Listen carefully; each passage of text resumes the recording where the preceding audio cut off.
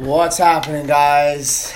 It's 1:30 in the morning here, burning the midnight oil. I had just finished the second recording of the Wheatland Fitness podcast, and thank you all for tuning in to this second edition, third recording. It seems that I forgot to press save on the last one, but that's all good because nothing wrong with doing a little bit of a warm-up here. Going to be talking about foundation. It's the second go, so I'm hoping it should be a good one here for you guys. A little bit better than first podcast there yesterday, and thank you to everyone who has listened in on that. But let's get to today. So like I said, we're going to be touching on, or I'm going to be speaking about foundation. What does it mean? What does it involve? How is it important? This is a big category, a big topic. There's lots that I could talk about on this. For those of you that do follow me on social media, notice a lot of my posts have been geared towards talking about foundation work.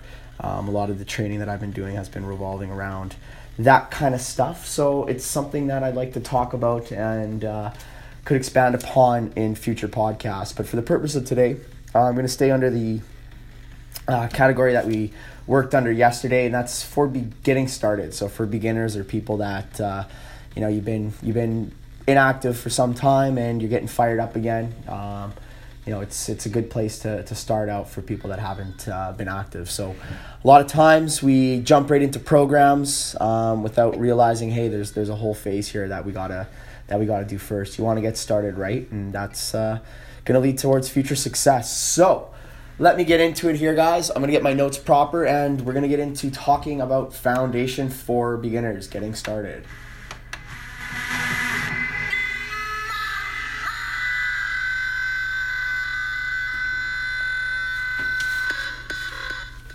Alrighty, so foundation. Where do we start off with? Well, the first place to start off with would be defining it for the purposes of what we're going to talk about, because as with anything in fitness, there's a lot of information out there. There's a lot of different schools of thought.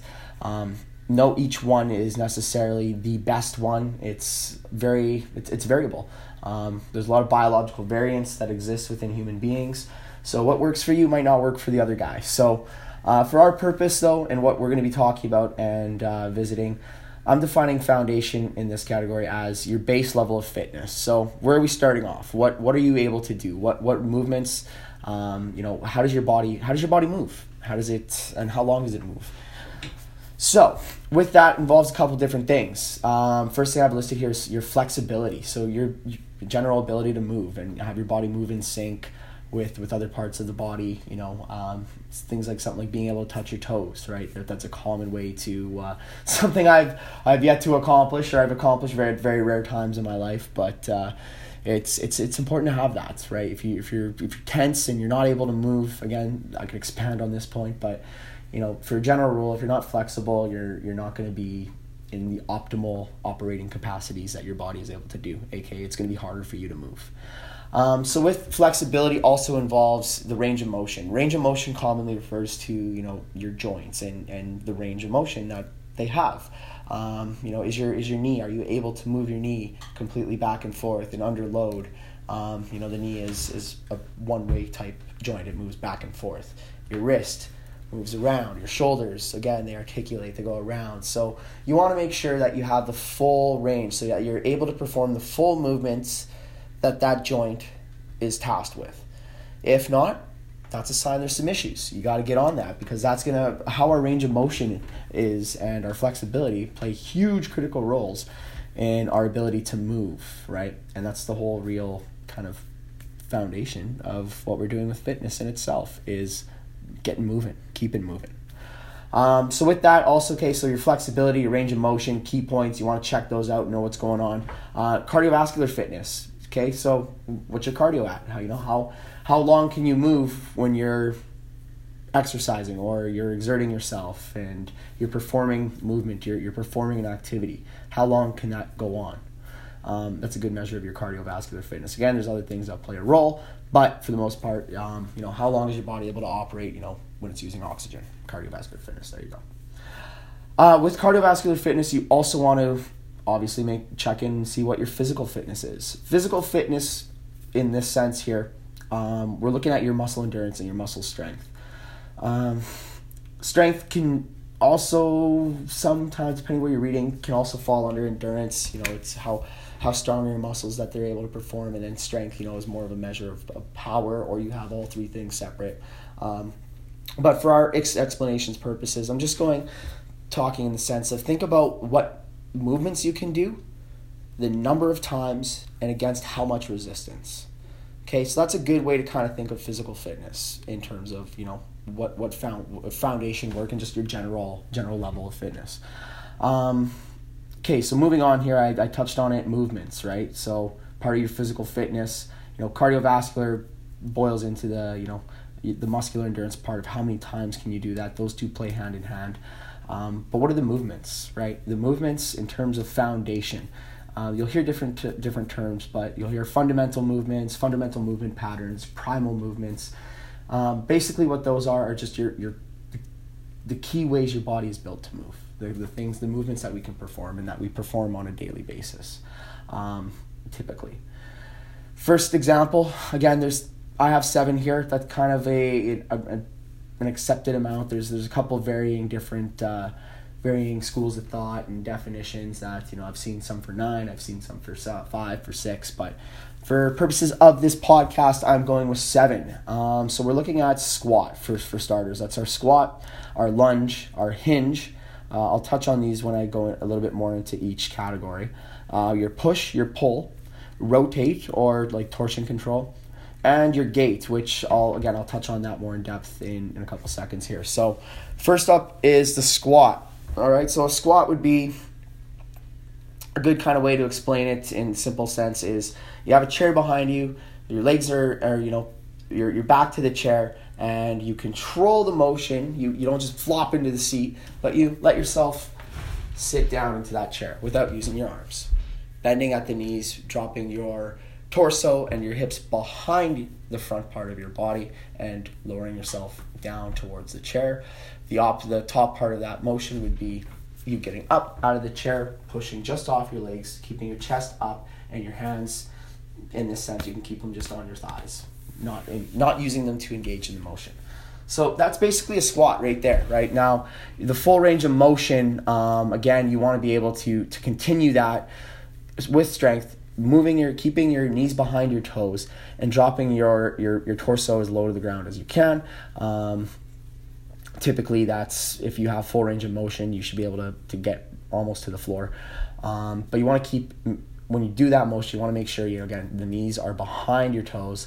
The power is coming from the heels for the most part, the heels to the middle of your foot. And then also you're keeping your torso upright. The torso general rule is you want to make sure that your torso matches the angle of your shins. So all the movement is happening at the knees, moving behind the shins, and your torso is matching the angle from your heel up to your knee. All right, so what are some exercises that are a good way to kind of build our squat movement? If you're able to do a bodyweight squat, and that's just going over that form that I just explained there, without weight, and you're able to perform it with strength, with proper range of motion, you're not wobbling, everything's all good, you're in control of the motion, that's a good one to do. If it's a little bit difficult, and again, even if you're doing a little bit of wobbles, if you're able to perform the movement safely and properly, and it just takes a little bit of work to get it down pat, hey, get on it, but make sure you're performing it safely. Again, I didn't touch on it before, but if you are getting started, a good thing, guys, a little pretext to everything here that I should have noted is if you're going to invest in a trainer, this would be a great opportunity to do that. I got a little bit ahead here with, identifying your levels of fitness and those things off the hop, things like your flexibility and such. You want to make sure that you have the right information. So a fitness assessment and stuff like that's really important, but I'll get into that a little bit more. So with that, you want to make sure you're performing movement safely. If you can, awesome. If not, there's little movements like exercise like box squats. Great way to do that. Box squat is basically the example that I just gave with having that chair, but you're doing it multiple times. So you have a bench or a chair or something behind you, a jumping platform, one of those boxes that you see at the gyms. You want to have it low enough so that it's just at about 90 degrees or even possibly a little bit lower if you want to challenge yourself, behind you. So what you're going to do is you're going to sit back in that bottom half of the squat form, bringing your butt down. And as soon as you feel that box or that bench there, if you're able to continue the motion and stand back up by pushing your feet down, imagine like you're pushing yourself out of that chair, not using your hands, keeping your torso up.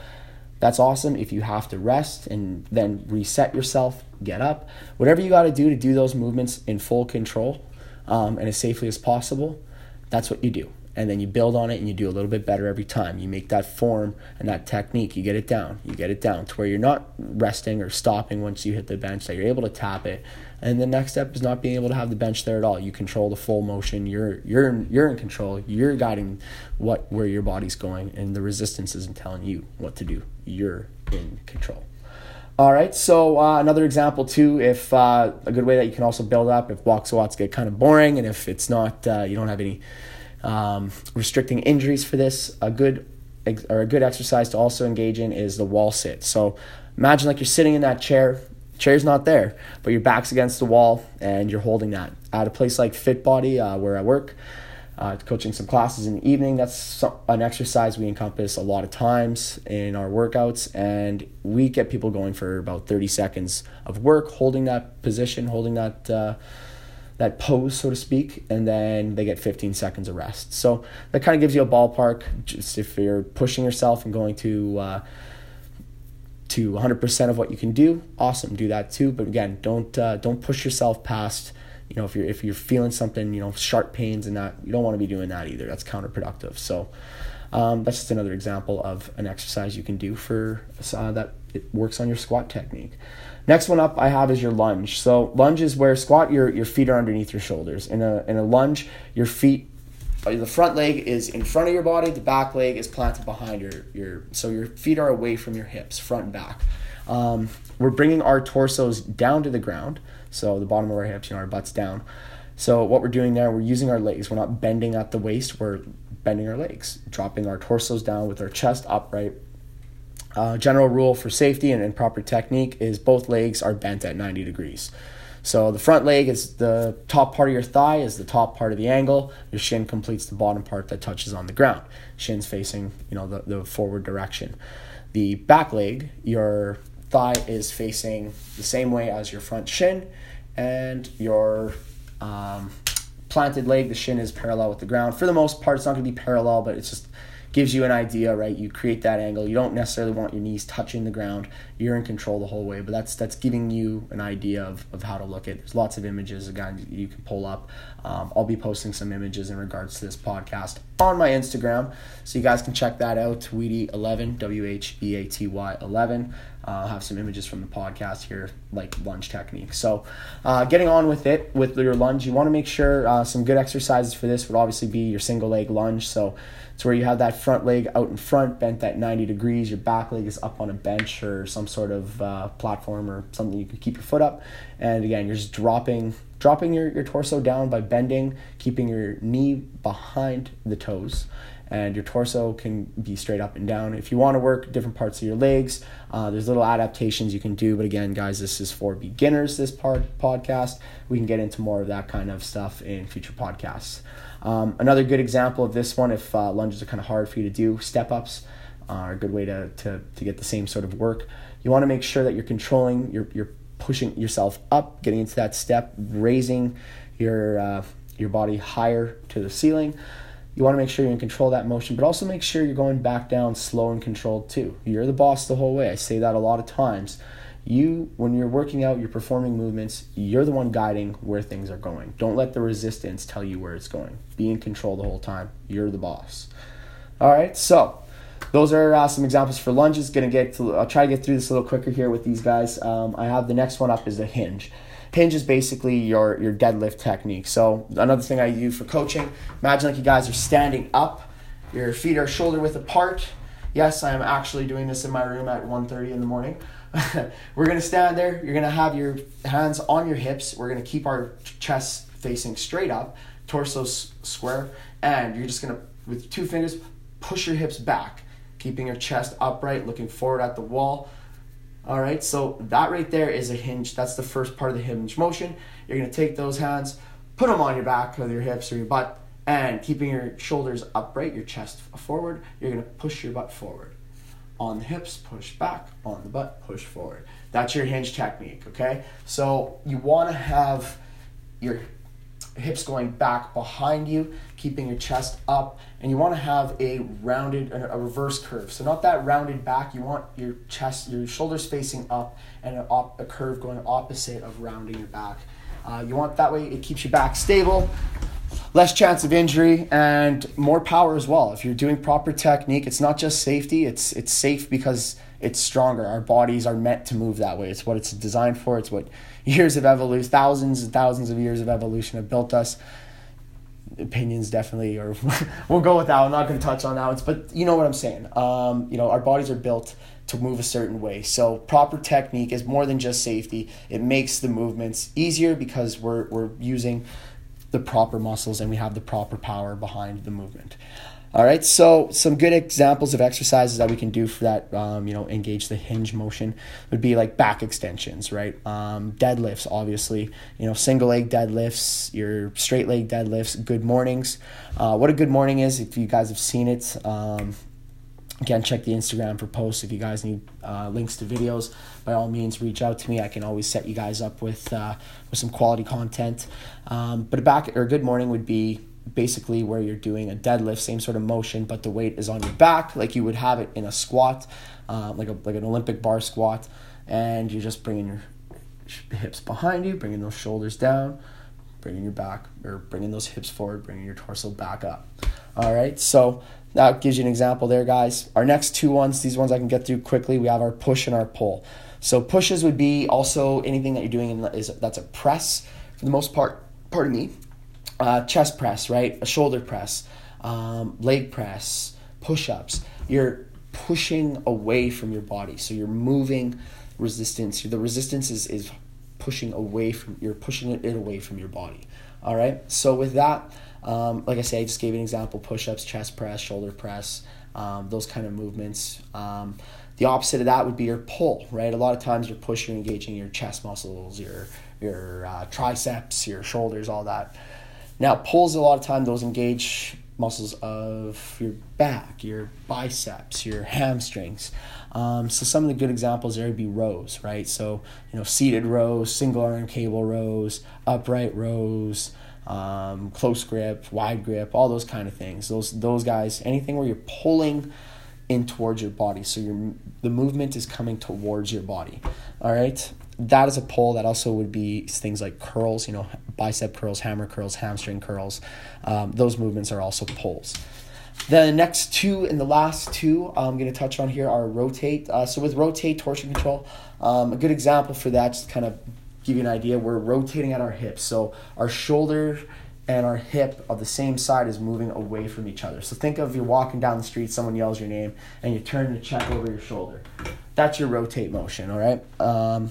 Good exercise for that to consider would be like a V sit and twist. So you're holding a V sit, meaning your butts are on the ground, your legs are up in the air straight, or knees bent if straight is as best as possible, being a nice guy.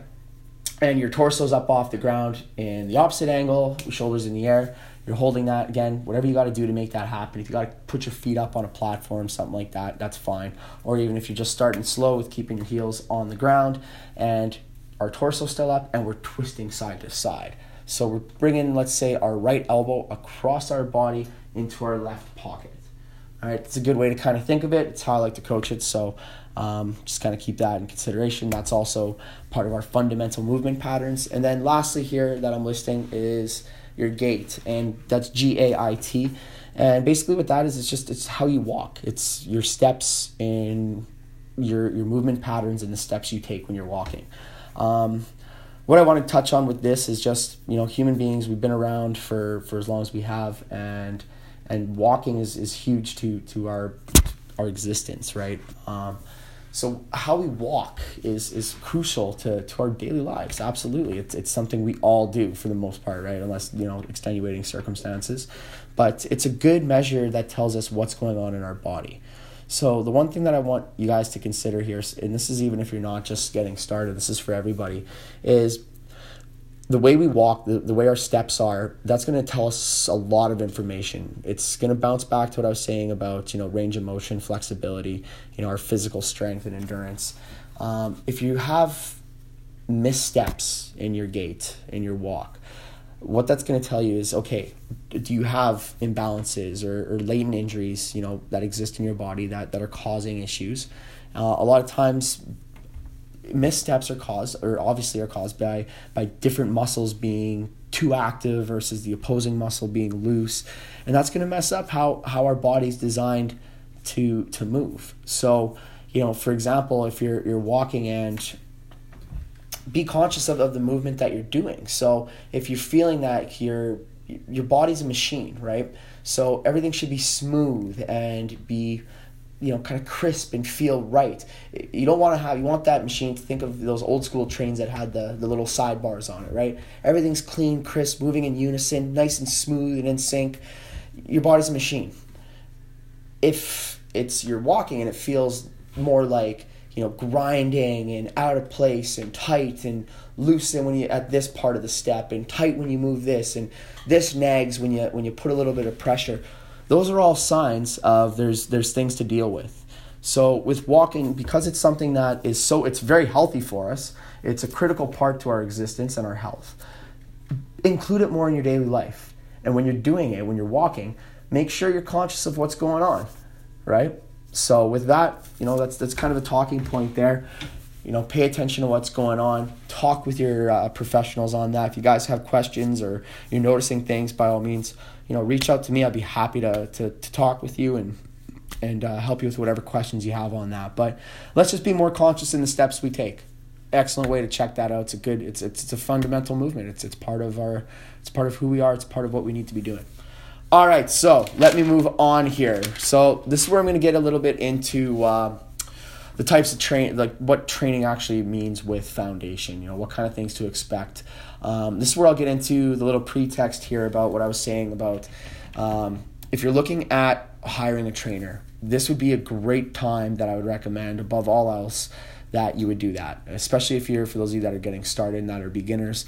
The reason I recommend this is because first things first when it comes down to getting started and with getting going with any foundation program, whether you're getting started for the first time or you're coming back from injury or whatever the circumstance may be. What we got to do is identify your current levels of fitness and whatever imbalances or injuries that may be, nagging or existing or kind of, unnoticed or noticed and we just haven't taken care of. All right.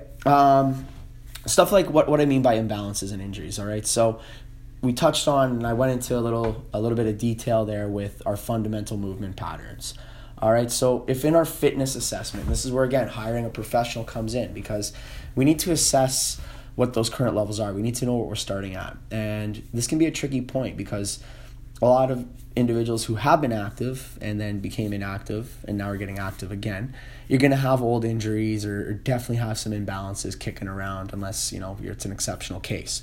For those of you that have been sedentary or you just haven't been very active and now you're getting active again, you also are going to have imbalances because human beings, we follow routine for the most part. Your bodies are most likely have gotten used to certain movement patterns all the time that have been imbalanced in the ways that we, the amount of times we performed them, which is going to create imbalances within our body.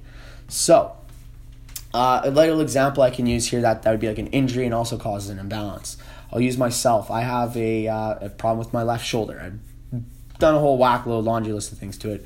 Not important, but the big thing here is I have an imbalance. There's other kind of issues, but for the most part, the big issue is there's an imbalance. The muscles of the posterior chain, so the back of my shoulder, including my lower trapezius, they're all loose and weak and not functioning properly. Whereas my chest, the pec minor, pec major, my anterior shoulder muscles, deltoid, my bicep tendon, everything that kind of connects into the top of my chest, right where the front of my shoulder is, those muscles are all super tight and overly strong. Not like strong and right on. No, like they're holding on way too tight.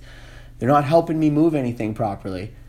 They're just holding on, causing a bunch of problems because those muscles in the back of the shoulder, they're not working as hard.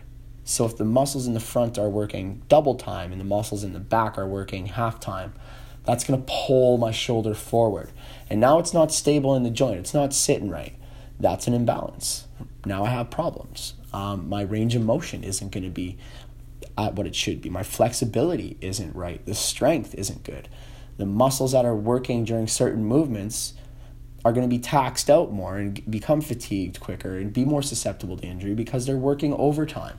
So that's an example there of something that you'd want to identify. So moving in with that segue into the next step is once you've identified those, and like I say, it really helps to have a professional with you with that, or have a friend that's, knowledgeable, someone you trust. But, make sure you really focus on getting as much proper quality information as you can when you're getting started out, and just know where you're at and know, what battles you face ahead. Kind of going on to what we were talking about last episode, where I, understand things are going to be hard, but the more that you understand what you're getting into, the easier it is to focus on the things that you're wanting to achieve. All right? Don't get caught up on the things you already know. Okay, so that's moving on here. So we've identified what our current levels of fitness are and any imbalances or injuries that occur that are latent or kind of lingering around. So now we need to mobilize. We need to get our body moving. We got to, get these imbalances in check, get everything working. Again, I can touch a little bit. You don't want to, with mobility, and I'm going to talk about flexibility, range of motion. Again, you don't necessarily want too much mobility or too much range of motion because now your joint isn't stable, or your body's not, your movement isn't a stable movement. But in the purposes of what we're talking about here, I'll get started on, like I say, with the shoulder. So with that situation, right, the muscles of the anterior part of my body, so the front part of my shoulder, everything that's all up in there, the pec, the bicep head, tendon head, and all that jazz, those guys are too tight and overactive. The muscles in the back are stretched out and they're overused, and they're not being used properly. They're under-functioning. Now, what we're going to do is not focus on strengthening those muscles in the back right away. What we got to do is we got to get that we got to get that range of motion. We got to improve the range of motion in the shoulder. We got to get the flexibility. I got to get that shoulder sitting right. So what are we going to do there is we're going to work on stretching exercises. That can also boil into things like, if you need to, and it's at that point, again, this is where professional opinions come in, that might also involve things like having athletic therapy or, working in PNF stretching. I'll do another podcast on that. Those of you from Fit Body, you guys kind of have an idea of what that is. But it's also going to be stretches, and if you have to be doing active release therapy, putting in some roller work, digging in with a lacrosse ball, having a massage therapist strip it out, whatever the case is, that may all be required. The reason for it is we want to get those muscles operating in the way that they should be. We don't want them overused. We don't want them holding on extra tight. We want them to work hard when we need them to, and in the capacity we need them to. We don't need them doing the job of 3 other muscle groups. All right? So that kind of puts that into play. So once we get that going, and once we're opening up, the front of our shoulders, the front of our chest and all that, and getting our range of motion improved, letting that shoulder kind of get back into place. Well, now we also have the problem in the back of the shoulders, the posterior part. So that's your rear delts, supraspinatus, infraspinatus, a bunch of those guys. So what we're doing there, your lower trapezius is involved, your rhomboids, it's the whole whack. So with that, we got to make sure those guys now they're under functioning. So even though we fixed the front, and this is something you can start working in together. Doesn't necessarily have to be one after the other. But we got to get that front part opened up. Now that that's opened up, all right, that's perfect. That's not going to be overworked. It's going to be keeping everything sitting decent, but the backside is still loose and weak. So now if we blow the shoulder out again, because we loosen up the front, we get all that back in order. Now we return, same old grind, and you don't do anything to strengthen the back. Well, now the back gives out because the front's doing its job. It's not overworking, but the back doesn't do its job. The back muscles, the posterior muscles, your reverse deltoids, all those, your rotator cuff, that ends up blowing because you haven't taken the time to strengthen that up. It's a weak link. So we improve the range of motion, we get the flexibility back in there, and now we have to stabilize that joint because we don't want it to be just flexible the whole way. We got to make sure it's mobile, but it's stable. So make sure to start strengthening up those other muscles. With doing that, a lot of times, again, there's different things for therapy and stuff like that. Again, you want to be going for about 12 to 15 reps, 3 to 4 sets, but I'll get into that a little bit more in a second. With the proper technique, right? So what that boils into is now when we're doing these strengthening type exercises, all right? So we've done the stretches to get everything back, to a proper operating capacity. Now we got to strengthen up the muscles that are weak, or just we got to strengthen up the movements. Let's say we got a clean bill of health. All right. Now we what goes in with proper technique is now we're improving our muscles endurance, so the ability for it to perform work for how long, and the strength. And that means, how much resistance can it handle in this sense, all right? So how long can you perform a movement or an activity, and against what type of resistance? And the way that we improve those things is we go back to those primal movements I talked about. We encompass those. So now with the shoulder, now I need to be doing some pulling motions. And while I'm doing those pulling motions, I'm executing proper technique. I'm making sure it's those muscles of the back of my shoulder blades. So like I say, the reverse delt, my traps, my lower traps, my upper traps, getting those guys all functioning and performing the motion when they're supposed to be working versus other muscles compensating for them. So we're doing that, and that's done obviously with proper technique. So you got to do that, follow that primal movement as best as possible. All right. How that translates again into actual resistance or movement-based training is we want to get that endurance up and that strength.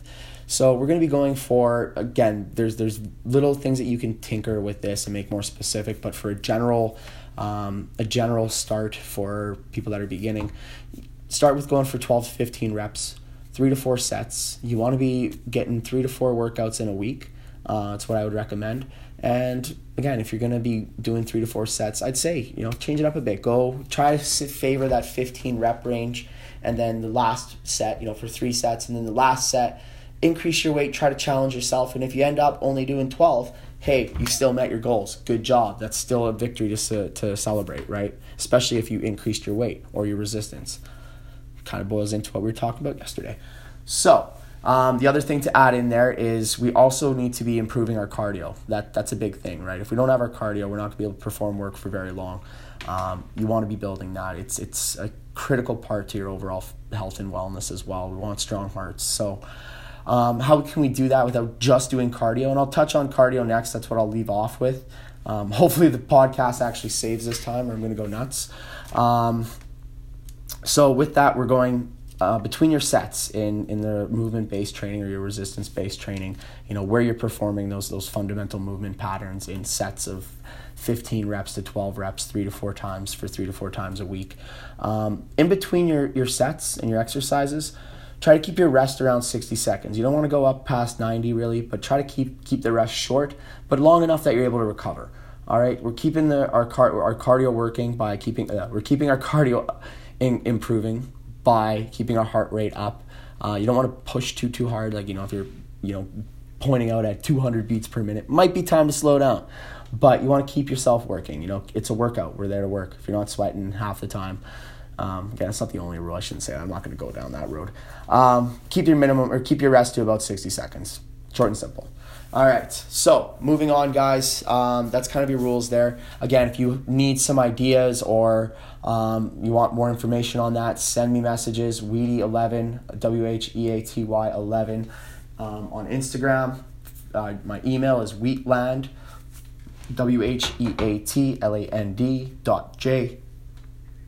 at gmail.com. Also Jesse Robert on Facebook. You guys can reach me on any of that. All right, so lastly is cardio. Okay, a little bit to go over with this. I'll try to keep it, wrap it up nice and tight here. So I'm going to start off with cardio. Again, there's a bunch of different ways to go at this, keeping things in shorter intervals. So like I was saying in the last segment there, keeping your rest to about 60 seconds. It's going to keep your heart rate up. It's going to keep you working. It's going to force your body to learn how to replenish that energy that you need you have a couple different energy systems. So in this case, we're working on our energy system that lasts from about 10 seconds of work to 2 minutes. So let's keep that in mind. That is still doing cardio work, but you got to expand. You don't want to just hone in on one thing.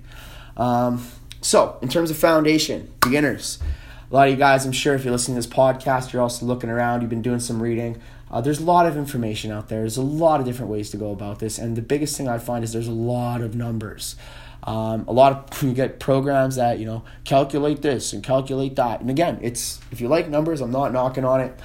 They absolutely have their place. I'm not saying to ignore them, especially with cardio, because, we live in North America here for most of that. And heart problems are epidemics. So we want to make sure that we're doing good and not harm. So I'll get on to some of the numbers here. The first thing, and these are the common guys that you always hear about and are are commonly brought up, is your maximum heart rate and your target heart rate. So I'll get into explaining these first, and I'll give my little editorials on it after. For your maximum heart rate, the maximum heart rate, your calculation for that is 220 minus your age. Nice thing about the podcast we're setting is I actually have the math for this time. And for me, the example 220, I'm 27, 220 minus 27 would put me at 193. 193 is my maximum heart rate. I don't want to get close to that or above it or below it, right? With that, though, the word of caution with maximum heart rate. I'm going to talk about target heart rate next, but for numbers' sake and what I'm going to get into, I'm also going to be listing another measurement, and you see this in fitness literature as well, and it's called your rate of perceived exertion, and that's a number based on 1 to 10. So as I'm talking about numbers and things to bear in mind, and I'm especially talking about maximum heart rate, remember maximum heart rate is a ballpark. It's a good base to look at and give you an idea. It points your sights in the right direction, but it doesn't show you the road necessarily. That's done by utilizing as much data as you can. You don't want to just go with a number on a piece of paper. That number is not considering what kind of heart conditions you may have, what kind of health you may be in, any sort of biological variance. It's just strictly a general sort of calculation. So keep that in mind as you're calculating these things out and keeping those numbers in your head. Also, a lot of times, individuals that are getting started, not everybody has a heart rate monitor that you can sit there and record everything and get all the numbers. If you do, excellent. As much data as you have as possible is great. But again, you got to be able to have as many inputs as you can. So moving on from that, for our maximum heart rate, for me, that'd be something like 193, right? So when it comes down to what your target heart rate is, your target heart rate is going to be a percentage of your maximum heart rate. So if you're very, very basic starting out, very low exertion gets you going, then let's try to maintain our cardio, our target heart rates at about 40 to 60%, even 40 to 50. For those of you that are more advanced, or you have a more solid level of cardiovascular fitness to start from, you could be looking at about 65, 75, 80%. For a general rule, you want about 55, 60, no matter what. Again, pre-existing conditions, all that kind of stuff. That makes things change up a bit. And that's the one thing too, guys, especially if you're getting started, a little quick note, make sure if you don't get a fitness assessment through a professional or seek some help, even for a couple sessions or whatever it may be, at the very least, please get a clean bill of health from your doctor. Make sure you go down, get yourself checked out. Even if you feel healthy, chances are, if there's something there, you may not even feel it. Get it checked out. Make sure you're good to go. Okay, you only get one shot at the life. If you're trying to make yourself better, let's do everything we can to do that. Try to minimize whatever setbacks could be possible. All right. So, little quick note on safety and health, and just looking out for you guys right there. Getting back to it. So, the target heart rate, that just gives me a percentage and gives me an idea of how hard I should be working in terms of calculatable numbers that I can see if I have a heart monitor and stuff like that. So that's how you can look at those things. That's how you calculate your maximum heart rate, your target heart rates. Again, if you're just getting started, you're a go-getter, aim for that 60% with a clean bill of health. If you're somebody that's a little bit more advanced level, 75%, guys. Let's make sure we're working. All right, so the unit of measurement that I kind of spoke about there a little bit beforehand here, and my personal preferred method, or at least my primary method, would be that rate of perceived exertion. So that's talking about so the first one's numbers, that's self-explanatory. This one's based on how you feel. So a 1 would be, you're basically sitting down in a chair recording a podcast. That might even be a 2 because it does get me going. But you got to you're sitting down doing nothing, just chilling. And conversation's very easy to carry out. That would be about a 1. A 10, you're working. There's no way you're having a conversation. You're just holding on to every breath, forcing that oxygen in, and just hoping to dear heck that you can hold on to whatever activity you're doing and just make it through. All right. So a good way that what I'm going to be doing, guys, as well is on the Instagram. I've said it a bunch of times, say it one more time, Wheaty11, WHEATY11. I'm going to be posting some images on the pod or on the Instagram that are related to things I talked about in today's podcast. So I'll be posting a picture of this chart. That's a really good piece here, just to kind of give you an idea of what the RPE scale represents. So it's 1 to 10, 10 being the you're working as hard as you've ever worked, 1 being you're just getting out of bed. So as what they define a 5 as is the work you're performing is starting to be challenging, starts to become challenging, and conversation requires some more effort. I really like how they use conversation as a gauge of how hard you're working. If you're able to work and you're putting some effort in, but you're able to chit chat and have a couple words with a friend. It doesn't mean you're not working, but you're at about a 4. If you're working and now you got to think about that conversation you're having. You're thinking, taking every couple sentences, you're taking a second to stop, making sure you're breathing steady still. Oh, wait, am I doing the motion right? It's taking a little bit more effort. You're not 100% conscious in just the conversation itself. Now you're having to allocate mental resources towards making sure that you're able to perform the movement that you are. That's at about a 5. Okay, so the reason why that's important, guys, and I'd highly recommend you go check it out, that scale that I'm going to be posting on the Instagram. But a good reason why I like using that is, let's say your target heart rate based on the numbers is 180. For whatever reason, let's say, God forbid, there's some sort of health thing or whatever the case may be, that 180, let's say for your body 170 is compromising and you're working at that, you're going to feel that RPE scale. You're going to feel if you're redlining your body, if you're maxing out your heart and it's lower than what that number is saying or suggesting for your target heart rate, it's going to feel, you're going to know something's up. You're going to be at that 9 or 10, right? When according to the numbers, you shouldn't necessarily be there. So that's what I'm saying. Don't necessarily just go with the numbers. Also listen to your body. Our bodies know more than we do, right? You give it nutrients, it turns it into other nutrients. I can't even explain how half that stuff works, right? But we know what happens and our body just does it. Think about breathing. You breathe without thinking about it. So our bodies know what's going on. Learn to listen to it. Pay attention to that. If you're feeling like you're pushing that RPE scale, all right, lower it down. And then those numbers also give you good data. It's telling you, oh, hey, maybe I got to go get something checked out. Or, hey, maybe I got to be drinking less coffee throughout the day. Or, hey, maybe my adrenal system's taxed out because I take 3 scoops of pre-workout every time.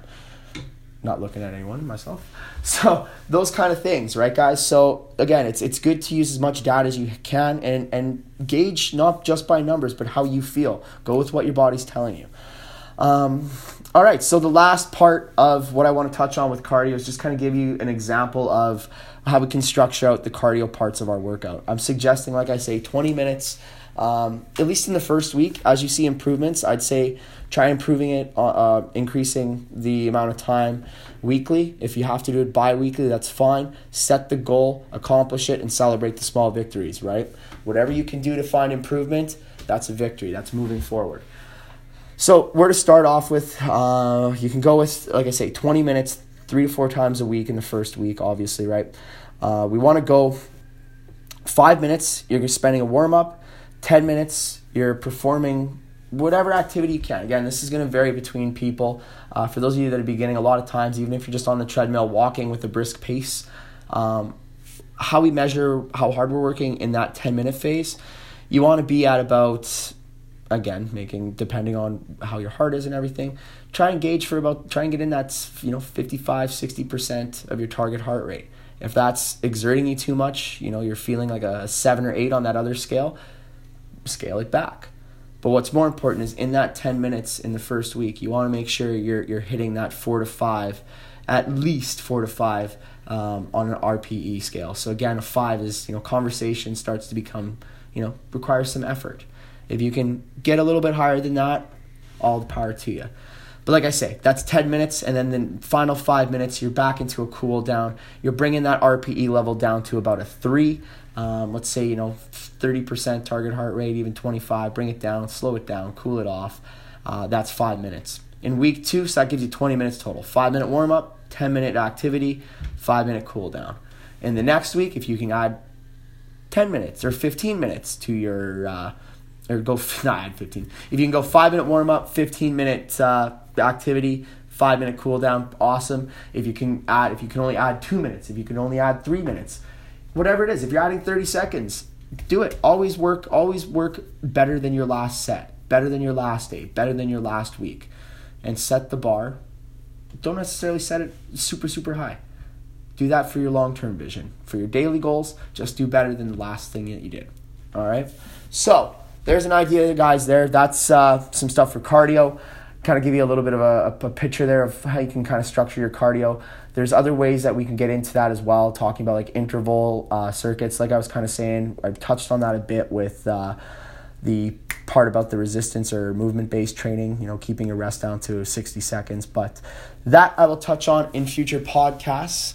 That is it for now. I want to thank everybody for listening and bearing with. This is the second episode here of the Wheatland Fitness Podcast. The third recording, like I said, so hopefully, guys, this one was a little better for you.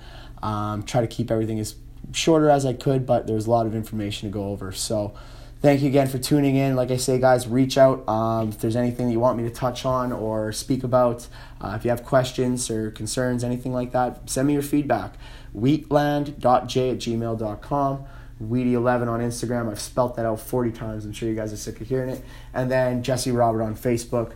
Those are the ways. I'll be having this up as soon as I can, and tomorrow I'll be recording the next installment or episode, and it's going to be under the same category, getting started, so kind of beginner driven, and we're going to be talking about routine. So this can expand outwards too for those of you that aren't beginners, but you just struggle with staying consistent or finding a routine and having some stability.